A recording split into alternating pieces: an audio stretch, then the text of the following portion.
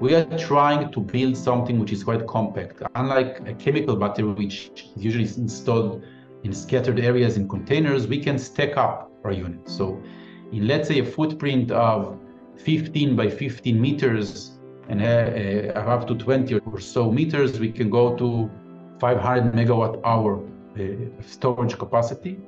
And then you will have some 3-4 containers, 40-foot containers for electrical equipment, but not something which takes a lot of space.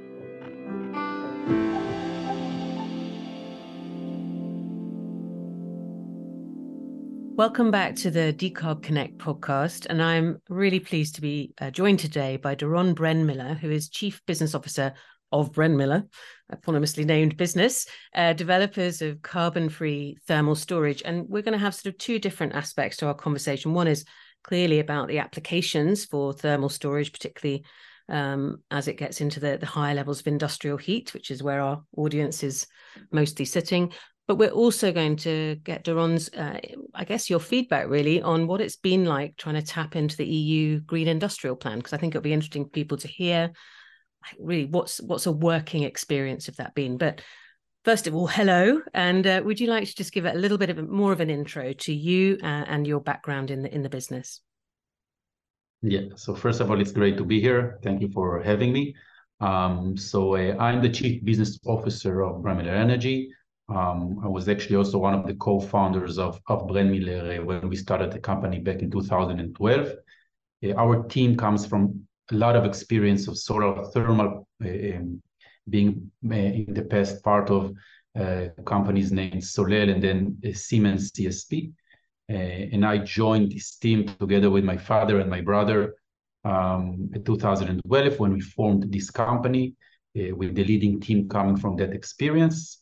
I'm coming from a background of electrical engineering and an MBA, and I took on the role of managing all the commercial activities of the company.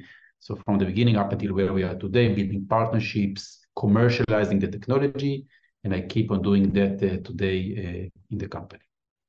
Thanks for that. And always interesting for me, certainly, is to hear like, how did you come to this kind of area of work? So I get, you've got this electrical engineering background, you've got your MBA, but you could apply that in any number of areas. So what was it about this particular area that sort of really drew you in? How did that decision come about?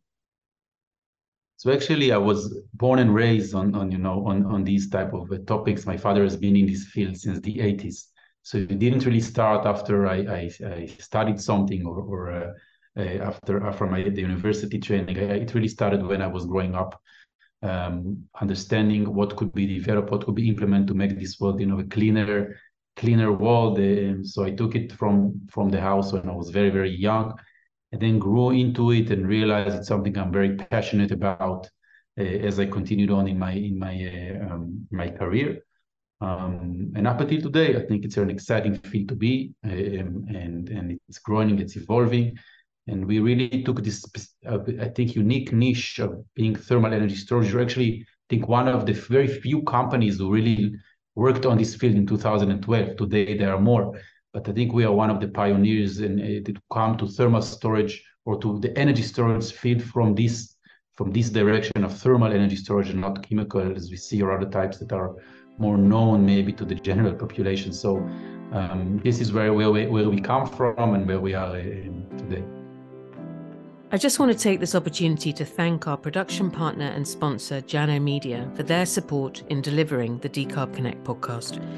Over the last few years, they've helped us to facilitate great conversations that connect us with our audience, and their skills and expertise mean that we get to concentrate exclusively on generating the content, the conversations that engage, inform, and inspire.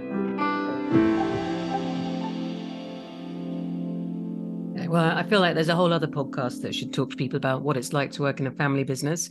But luckily for you, that is not this one. We're going to focus on technology, but also this other angle of tapping into the EU Green Industrial Plan. But before we talk about that finance EU piece, can you just give us that layman's overview? So you've mentioned that Brenmiller has this thermal energy storage tech, but just give us a little bit more, and bear in mind that the audience contains people that will probably know a lot and also plenty of people that do not. So a good intro would be helpful, and then we'll talk a little more about the EU. Yeah, so happy to do that. So basically the concept underneath what we do is quite simple. It is based on studies and things that we know of heating a media. We know maybe how to heat up media in water tanks of hot water. We know rocks in a sauna, which we heat up to create steam. And we do something very similar. So we can look at it as a heat battery, but a high temperature heat battery. We are using crushed, compacted rocks, stones, so it's a physical media to store this heat, but it comes in kind of metal casings, which has also very good qualities of heat transfer and capacity and steam generation, which is very important when you look into these fields. So we heat up this battery up to around 700 degrees C. We can do it by electrically charging our unit from renewable energy from the grid. We can also heat it up directly with different heat at high temperature for coming from combustion of biomass, from waste heat. And then this heat is captured, capsulated in these modular units. We call them BGENs, or B cubes is the modular unit. We connect them together and we discharge the heat when it is needed. So we completely decouple between when we have available electricity to when do we need the heat. And it's a very important thing because you have renewable power when you have sun or wind, and you need your heat around the clock to your manufacturing plant to work according to what you need for your processes and decouple the two. So this is basically how we do it. We also use media which is very durable, very clean, does not degrade with time, have good cost structure because it's known material you can source almost everywhere and manufacture everywhere. So these are very important parameters when you look for long-term solutions. Great. Well, I think that's a good intro. We are going to come back later in the conversation to look at a couple of projects and to talk a little more about Brenmiller and the technology. But let's have a look at this kind of funny area, well, thorny area sometimes of the EU's Green Industrial Plan. And I say that because probably for every company that we come across that has been able to benefit from it, there's another company that's utterly befuddled by, how they're going to go about securing that kind of incentive or funding or support. Obviously, you've had some success here. So I wonder if you can just give me your kind of perspective on the EU, the incentives and the support for industrial decarbonisation, and where have you been able to have some success in tapping into it? Yeah, so there are many types of subsidies that are available for different things. I mean, we have subsidies from or funding coming from European banks to build our manufacturing lines and develop the technology, up to today when we have available subsidies for our projects. Some of them or a lot of them are coming for different innovation or decarbonization funds that are being gathered and collected from different carbon tax or different budgets in Europe, either local in some countries, but also EU, general EU funds like the innovation funds, which can fund capital investment into projects of up to 60 or even more % coverage. These are not very new, but they have been around for a while. But we have seen recently also new type of fundings that are part of maybe as a result of the crisis we saw in Europe and the surging energy prices in the last couple of years. We see different types of funding, which also helps with the OPEX side. Why is it important? When you look to decarbonize or electrify an industrial process, capital investment is an important part. You want to reduce it. You want to have the subsidies to do it, but you also want to make sure that on ongoing basis, it doesn't cost you more to decarbonize or electrify. You don't want to go and just be green. It's important. It's usually not enough. You want to make sure that you don't only not lose money, but you also gain money from making this transition. Most of the customers want to have at least something which is break even, preferably also saving them something. So if you're competing with an alternative, which is a fossil fuel, which could be at times a low cost alternative like natural gas in sometimes of the year, then you want to make sure that also your OPEX, your cost of the alternative of the electricity which you are charging, for example, is competitive. And we see programs. We just saw a program going out of Germany a few weeks ago, which is really tapping into this very difficult part of the funding, which is saying to those industrial customers, listen, you'll pay now, let's say, a cent for your kilowatt. It will cost you 1.5 or 2 cents to do it in a green, independent of fossil fuel way. We're gonna fund it. You're gonna calculate it 15 years into the future, and we'll give you the check today to go and build and go to make this transformation. This is a very big change. We haven't seen such programs around the world, although we've seen very big programs in the US coming out recently, etc. This type of funding, which really tackles this part of operational expense of ongoing costs, is something which is relatively new, and I hope other countries will adopt it, because we think it will really accelerate this type of change. And we need many industrial players who are kind of on the verge, thinking we want to do it, but it's more expensive. It will just push them through execution, and I think it's a very big thing. And we are pursuing all of the avenues, both the capex and opex, in the projects that we are developing or we are selling equipment to. So one of the things that kind of strikes me as you're talking, like you're quite right, you're talking about these various EU programs, the German program, there's various things that people can tap into, and actually even just keeping track of them is a piece of work in itself. So does that sit with you, or do you have a consultant that you're working with, like literally as a developing family-led business, like how do you keep track of what is possible and what's worth tapping into? So we started with consultants and firms that helped us, and sometimes it's still needed, because when we go to a new country, we need to understand the local incentives. I have to say that with time, we grew some expertise also in-house on how to do it. So it depends on the program. And you're right, what we know today is maybe different tomorrow. So especially in places like Germany, it's quite complex to understand. So typically we work with local partners and channels to these markets which are local and can understand better, or we bring consultants. And in some cases, we already have to know our in-house to submit. But I would say that there's no one project in this field, I think, today in Europe and probably also in the US, which is not being funded this way or another with one of those state or EU programs. And you're right, it's a lot of know-how. We try to keep ourselves updated, but it also takes sometimes some local expertise to really tap into these funds. And are you finding that when you initiate a project with a client or a collaborator, are they as aware of the funding opportunities as you, or is almost part of what you're bringing to the table that knowledge that you've developed? How would you describe that kind of balance of knowledge about what's available? So sometimes they are aware. The more sophisticated ones, which have their own consultants and they're all, so a lot of them are not, or even if they are aware, they don't fully know how to submit applications for these programs. It's not always very easy. We are working on one now. It could be, 50 or 100 pages long, and you need to do different calculations that not all, owners of a plant or workers in a manufacturing plant knows how to do that. And you need to have sometimes the right team members or build a consortium.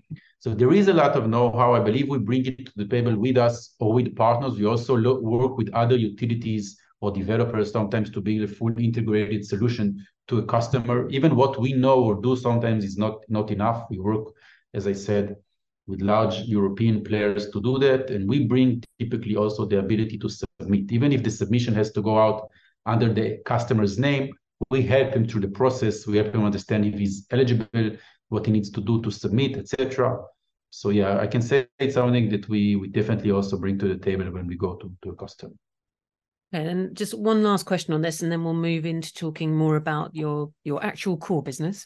So if you imagine that somewhere out there listening to this is a tech company, maybe 10 years behind, your development cycle, what advice would you give them? Are there sort of one or two things that you're like, yeah, if I went back in time and was at that stage, here's what I'd do, but specifically around this kind of opportunity for incentives or subsidies, what would you say to that up-and-coming tech company?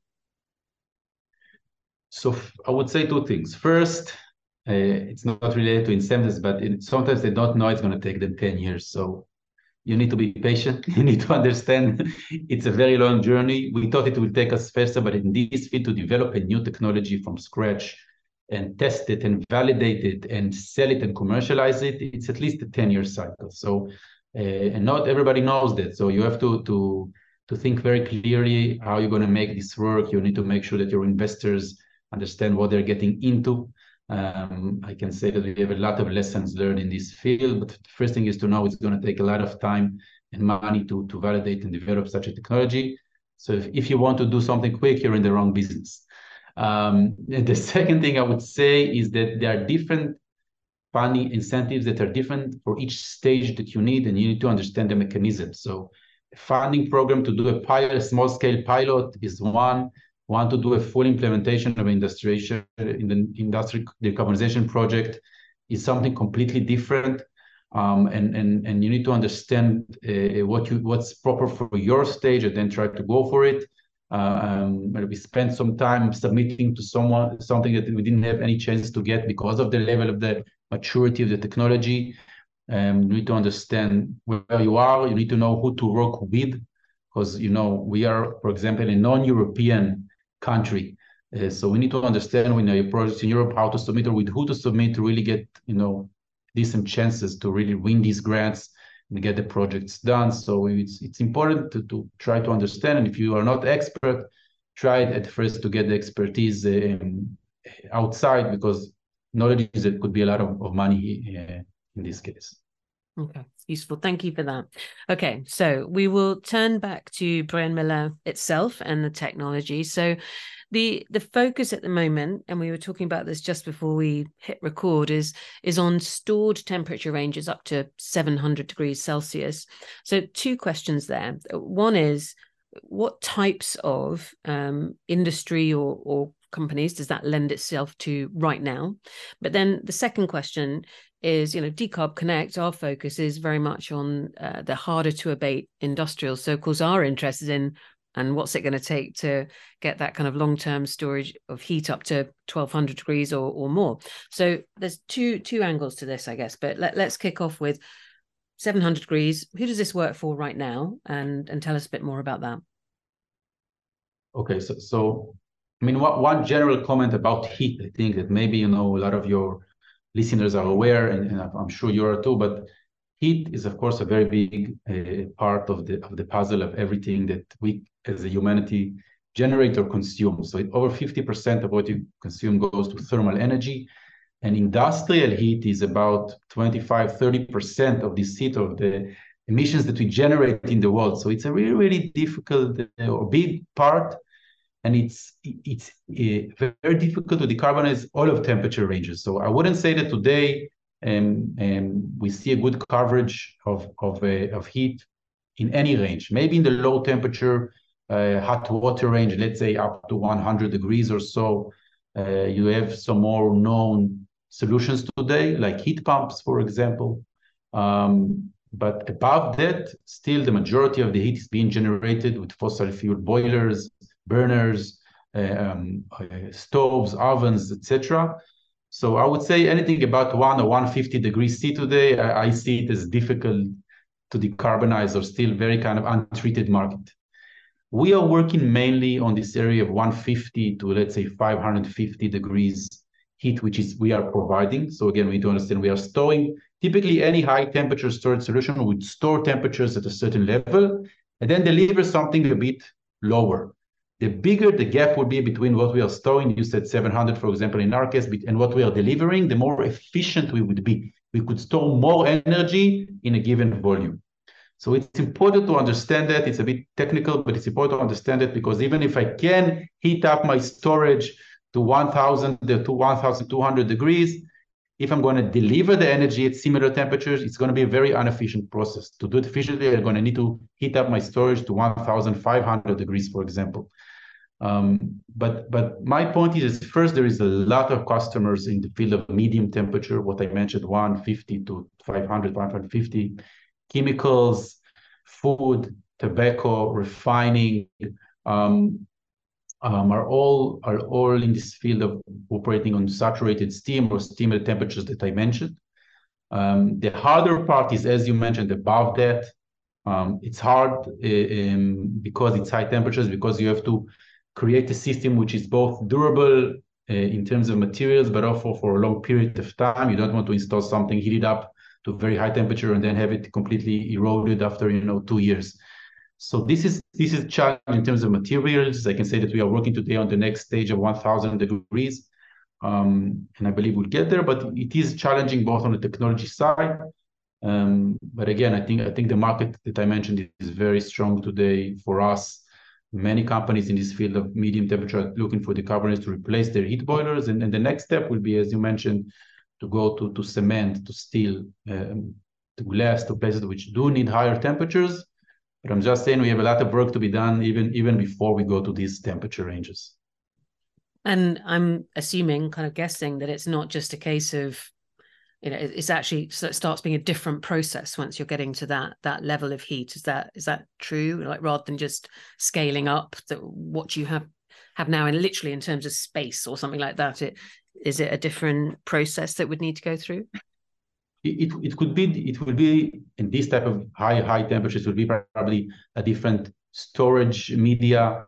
It's not just the media, the storage, there's an entire system around it. It needs to be endured and handle high temperatures, getting them in the heat, getting out the heat. You have to find resistive heaters or electrical heaters that can restore these very high temperatures over long cycles. So there is a lot of development. You need to use, as I said, the more expensive, more unique materials, and have probably a higher erosion. So there are challenges there. It is challenging. It will cost more. The systems will be more expensive to get to these temperatures. And again, you have to remember, you can't be too expensive. As I said, we have to compete with some alternative, which is out there producing their heat today. So I would still say I believe it will still be challenging in the near term. The technology will get there eventually, and as we gain more and more experience also with medium or high medium temperatures, we'll build up the experience and the know-how also to go and increase all the time our temperatures. Okay. Well, just sort of building on the marketplace that you were just talking about there. So you referenced refining, food, chemicals, obviously on your website, and we were talking again off air that you've had projects in place with power generation companies as well. So EU market, I guess, must be a pretty good market to be in at the moment, in part due to this kind of higher energy prices that we've been seeing. And certainly, I guess people are still talking about energy insecurity. It seemed to be the theme of last year. So what are the main kind of groups that you really see reaching out to you at the moment? Is it, that power gen utilities piece, or is it, all sorts, just depending where they are in their own journey around CO2 reduction? So we are seeing, again, two types. We are working in two spaces, the industrial space and the utility space. So in the utility space, we do different solutions for large thermal power plants. We have a project like that with Enel in Italy to decarbonize or make thermal generation more flexible. But we are doing another thing with these type of utilities, because many of the utilities like Enel are also big renewable developers, which have their own large set of industrial customers.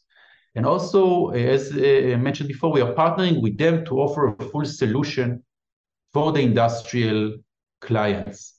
And the industrial clients that are looking for such solutions. So in the past, it used to be more the ones that are really looking at their ESG goals and marks and have very strong and active investors who wants them to go clean and green.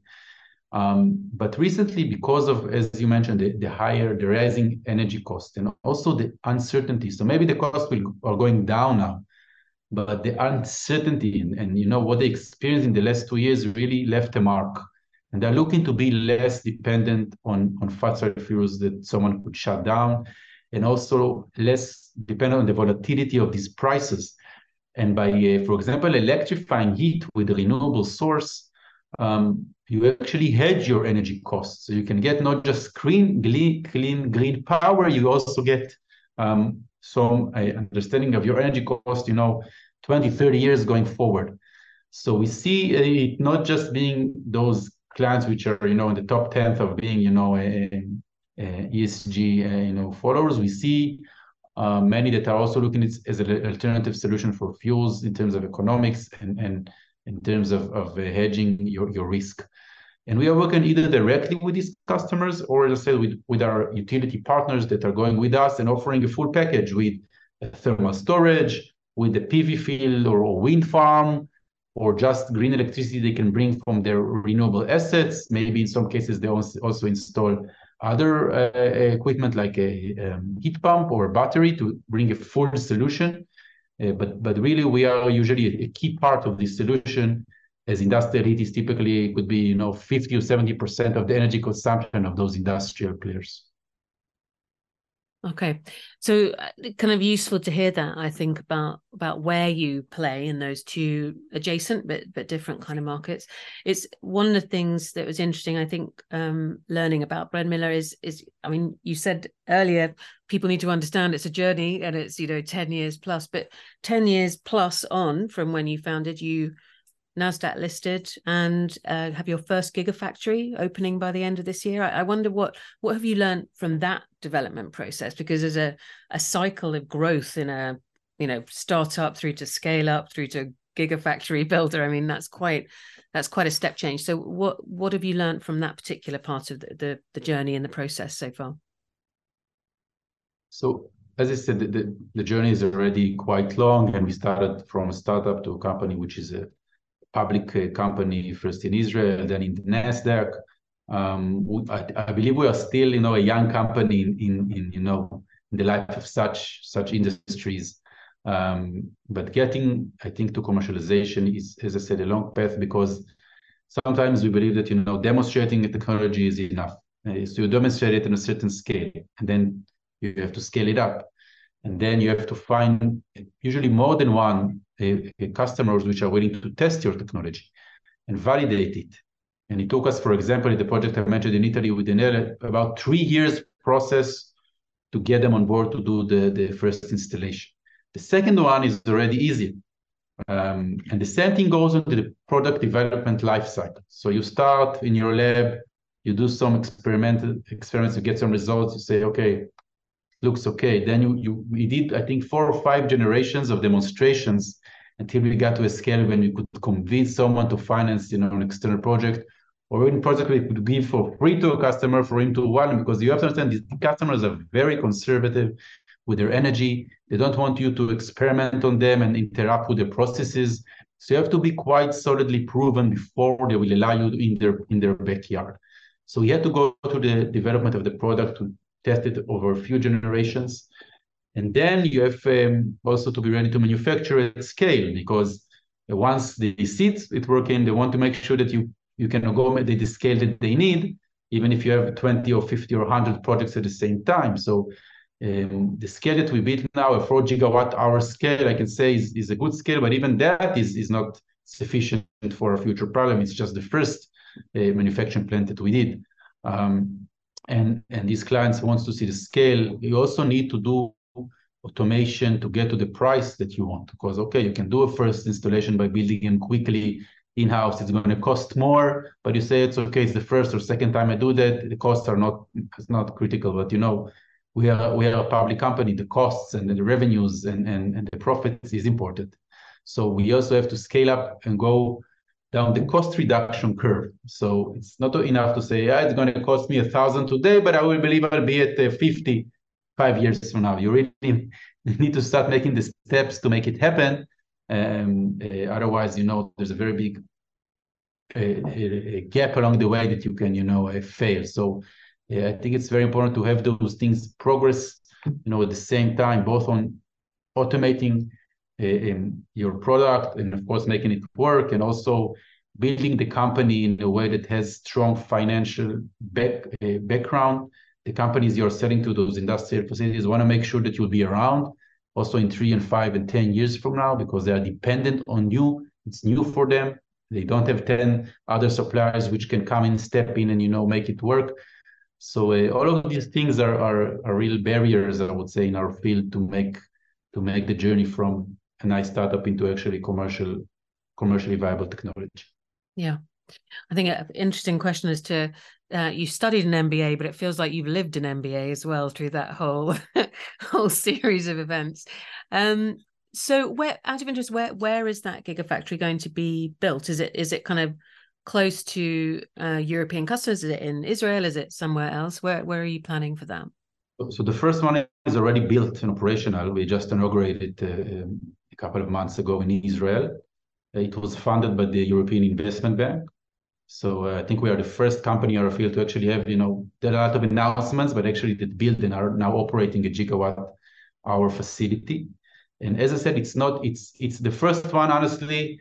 We're located in Israel because we wanted the first one to be close to home for us to be able to, make sure that it's close to us to work on and make sure it works properly. And also because our project was kind of scattered. So we had projects in Brazil, in Europe, in the US.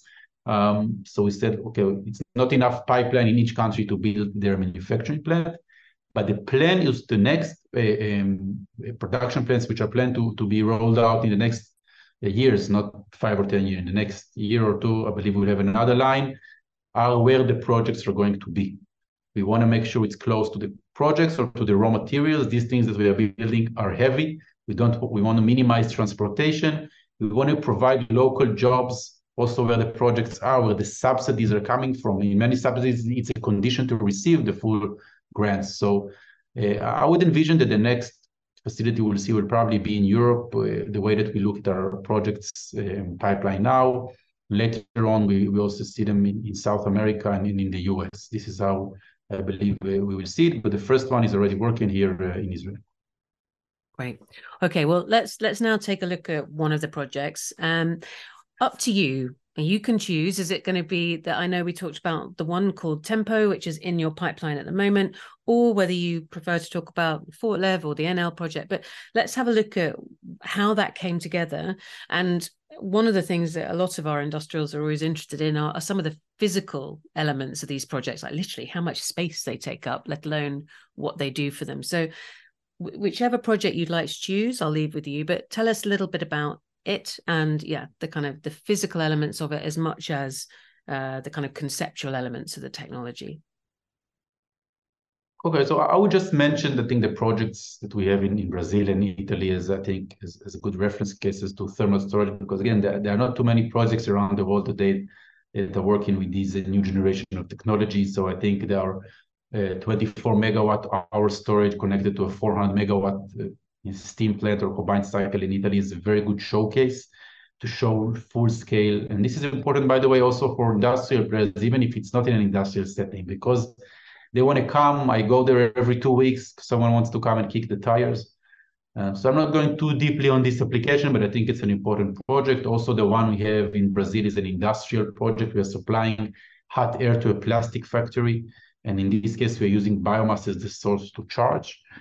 But I would focus more on projects like Tempo, because it's a very good, I think, example of what is the main type of solution we see today and what our main pipeline is built off. It's a project of electrification of heat. Now, these projects have a few elements to them. Typically, if you look just at the storage part and related components or auxiliaries, it doesn't consume a lot of space. It depends on the size of the project. Some customers need 5 tons of steam, some need 50, some need 500. So we need to see what's the need. But we are trying to build something which is quite compact. Unlike a chemical battery, which is usually installed in scattered areas in containers, we can stack up our unit. So in, let's say, a footprint of 15 by 15 meters, and up to 20 or so meters, we can go to 500 megawatt hour storage capacity. And then you will have some 3-4 containers, 40-foot containers for electrical equipment, and some water tanks that could be part of the project or not, depends what the customer have, but not something which takes a lot of space. So it will be anything from a small project, which is kind of let's say 140-foot container, up to something in this case that I said, a 15 by 15 meters, which typically we are able to find, because also the larger facilities are typically located in areas when you have more available space. What is sometimes challenging is if you want to build also a completely off-grid or project which is fed from renewables. Then if you want to put a 500 megawatt hour system also with a 300 megawatt PV field, which is a new build or greenfield project, you need more space. So in some place it makes sense to have it, near the customer site. If you can we can secure the land. In others, we'll have it remotely or we'll charge from the grid. Which is also a good solution. I don't think we mentioned it, but another thing that we can do with the thermal storage is not just provide clean steam to a customer. It's also to provide different grid services using this facility. And recently in Europe, also regulation changed. And today, a thermal energy storage can play a different role in grid services in areas that has congestion because of excess renewables, and can also supply the services of reducing or increasing load on the grid in some hours. Why do the industrial customer cares? Because when I supply more services to the grid, I get more revenues. When I get more revenues, he can get a nice discount also on his energy cost when he's buying energy from me, or also when he's buying the equipment, he can also play in the market and get a few revenue streams. And this is also, I think, is a game changer. So we can either charge from the grid, we can also charge from storage. What we do in the Tempo case is we charge from the grid. In this case, there's no space. We do have some rooftop PV we are also utilizing, but most of the energy comes from the grid. They are using heavy fuel today for their drinks, for the production of their drinks. They are the biggest beverage manufacturer in Israel. They are partly owned by Heineken, the global Heineken. And in Israel, you do have, I would say, quite a low-cost natural gas, but they don't have access to it because they're not part of the grid. So they're a good candidate that are using quite an expensive polluting fuel. They are also part of Heineken, so they have their own ESG rules they have to adhere to. And there we are fully electrifying their steam. So we're replacing almost the 14-ton boilers, heavy fuel boilers, with our solution, charging it from electricity and providing this clean heat. And it's about 32 megawatt hour system, which is a nice scale with 14-ton peaks. And I think it will be also a very nice demonstration. We are supplying medium temperature. Again, most of those type of customers needs steam at 180, 200, up to 300 degrees. These most of the cases that we see. So this is the use case, and like this we have many more, mainly in Europe, in Spain, in Germany, and I think the last months we've seen an increasingly growing number of leads and companies coming to us looking for just this type of solution. And you mentioned that for the Brazilian project, the energy source is biomass. How does that change the dynamics of the project, or how does that change, the kind of I guess the project setup, project management? Well, so that makes the problem a bit more complex. I mean, the energy storage part is quite similar, but you have additional components that are used to combust the biomass, clean the gases of the biomass. We cannot work with very clean gas biomass coming into the storage. It will damage the piping, will clog the piping. So the gases have to be cleaned. So we burn a certain type of fuel. We need to understand what biomass source we have wherever we have it. Charge the unit. The advantage of using a storage in this setting is that the biomass is a very constant process. You can't keep turning off and on the biomass burners. It's not very inefficient. And many processes are not continuous. Also, the project we have in Brazil, they require different cycles of heat for their melting of their plastic molds, and they cannot go to standard biomass equipment. So you have to use natural gas, which is quite expensive in Brazil. So we installed the biomass equipment together with a solution. As I said, here the biomass also could take a certain footprint, which is typically even 2 times more than the storage itself. Again, it depends on the size. And in areas when you do have low-cost biomass, which is, I would say, high quality, you don't want to burn anything because then you will emit and you want to meet the standards. it could make sense. We think it's a good solution, but I have to say that I think the more accessible solution, which is, could be implemented anywhere in any environment, and less dependent on a source of fuel which is changing, like biomass, is electrification. But I think still it could be a good option to ones that are looking to use heat either in the form of combustion biomass, also in certain cases in recovering heat from existing industrial procedures, which is also something which is relevant for many industries, a bit more complex. Again, I mean, recovering heat sounds like a very low-hanging fruit, but it's not easy. It's not easy. Sometimes the heat you're recovering is dirty. Sometimes it's not at temperatures that are high enough for you to make something useful using thermal storage. So it's something to look at, but it's less, I would say, straightforward from just electrifying this process.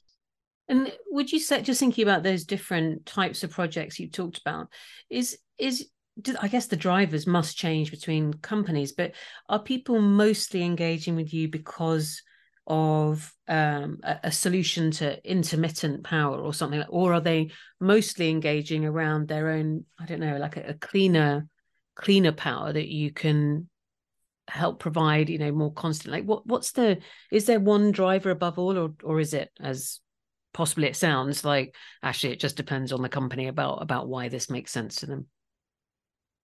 Most companies, they don't exactly know how to do what they want to do. So they know that where their energy bills are coming from, and they say, listen, look at my gas bill. Okay, so I know my electricity bill. I put PV on the roof. Maybe I put a small battery. I replaced all my lighting, so I'm very efficient on the electrical side. Great. Now 60, 70 remaining percentage comes from, let's say, heating and cooling. I have very, good chillers, so I'm good on cooling. Let's see what I'll do with my boilers. And then they start to look what are the alternatives for clean steam or clean heat. And in this point, usually they are coming either to the more known, I would say, around technologies like electrical boiler. Again, I'm talking about our temperature ranges. In the low temperatures, there's also heat pumps. A lot of them like to talk about green hydrogen, but I think it's still not an available solution today. So they're talking about a lot, but I don't think it's relevant for providing affordable, clean steam today. And then they come to us or to our competitors and say, okay, we want something which will be cost effective, green as much as possible, if not 100%, and available when we need it. We can't have something which is just available when the prices are low. For when an e-boiler operates online, you cannot charge when it's low and provide the energy afterwards, and we can do it. So these combinations of green, reliable, independent source with also something which doesn't cost me more, preferably less, is, I think, the more, if I would summarize, the 3-4 main criteria that these type of companies are usually looking for. Yeah. Okay. Well, just sort of to begin wrapping up the conversation, and I know you've mentioned that you're now a listed company. What's next for you? What's next for you and the company? And what are you looking for, other forms of financing at the moment, or I don't know? Yeah, tell us a bit about what's coming next for you in your development cycle. So I think, we are a listed company. We just recently listed from on Nasdaq, and the plan is to use this listing on Nasdaq to support our growth. When I say growth, not necessarily mean the growth of the project. We are also looking on the project side to go to energy as a service model. And in this case, we are forming partnership either with leading developers. I mentioned Enel as one, and there are others. We are building our own local entities in each major market in Europe and later on in the US and others. So we are building the local entities. We plan to bring for these local entities funding in the form of funding for the projects we will bring to the table in terms of projects that will be kind of development of energy as a service projects. And of course, we intend to continue and develop the company in Nasdaq, use it to reach more investors in this field, bring partners both on the project level, but also into the company if they bring us the right value to grow the company, because we are now in a path that we feel is about to significantly grow in the next year or two. And growth usually comes with a lot of needs in terms of resources, both on the project level, country level, and also on the corporate level. Well, it's been I suppose at times it must feel like a long 10 years, but as an outsider listening to the story, it sort of feels like there's been such a pace of activity during that time that's led you up to this point. Yeah, really fascinating. It's a roller coaster. It didn't take 10 years because we moved slow. It took 10 years because it takes a lot, as they said, to get it right, to get it to work, to get the markets to trust you. And it was a very intense 10 years. But we are, happy with what we are doing. We really feel a sense of, efficient. We are really happy that the market is also getting there, because we could have developed this in 10 years and the market could have gone the other way. I think, the fact that organizations like you exist is nothing, it's not trivial, because a few years ago, nobody heard about heat and about this field. And today, there's a lot of hassle around that. And it's really in good timing for us, as we are ready with the product, ready with the manufacturing, and now the market is getting there. So I think also timing in life is important, and we feel that we are in the right timing. Absolutely. Well, thank you, Doron. I really appreciate you spending some time talking that through. And yeah, always interesting to hear about. We spend a lot of time really talking to companies probably at a slightly earlier stage, if anything, than where you are. So it's great to have that example that both our industrials, investors, other people of interest in in the industry, but also those earlier stage technology companies can really hear, okay, just buckle up. It is going to be 10 years plus, but it's possible. So thank you very much. Thank you very much, Alex, for having me and for your time. At Jano Media, we recognise that great content has the power to create impactful and positive change for lives and society. Whether that's video, live streams, photography or podcasts, partnering with us will enable you to harness the power of content to engage, inform, and inspire. Reach out to us today.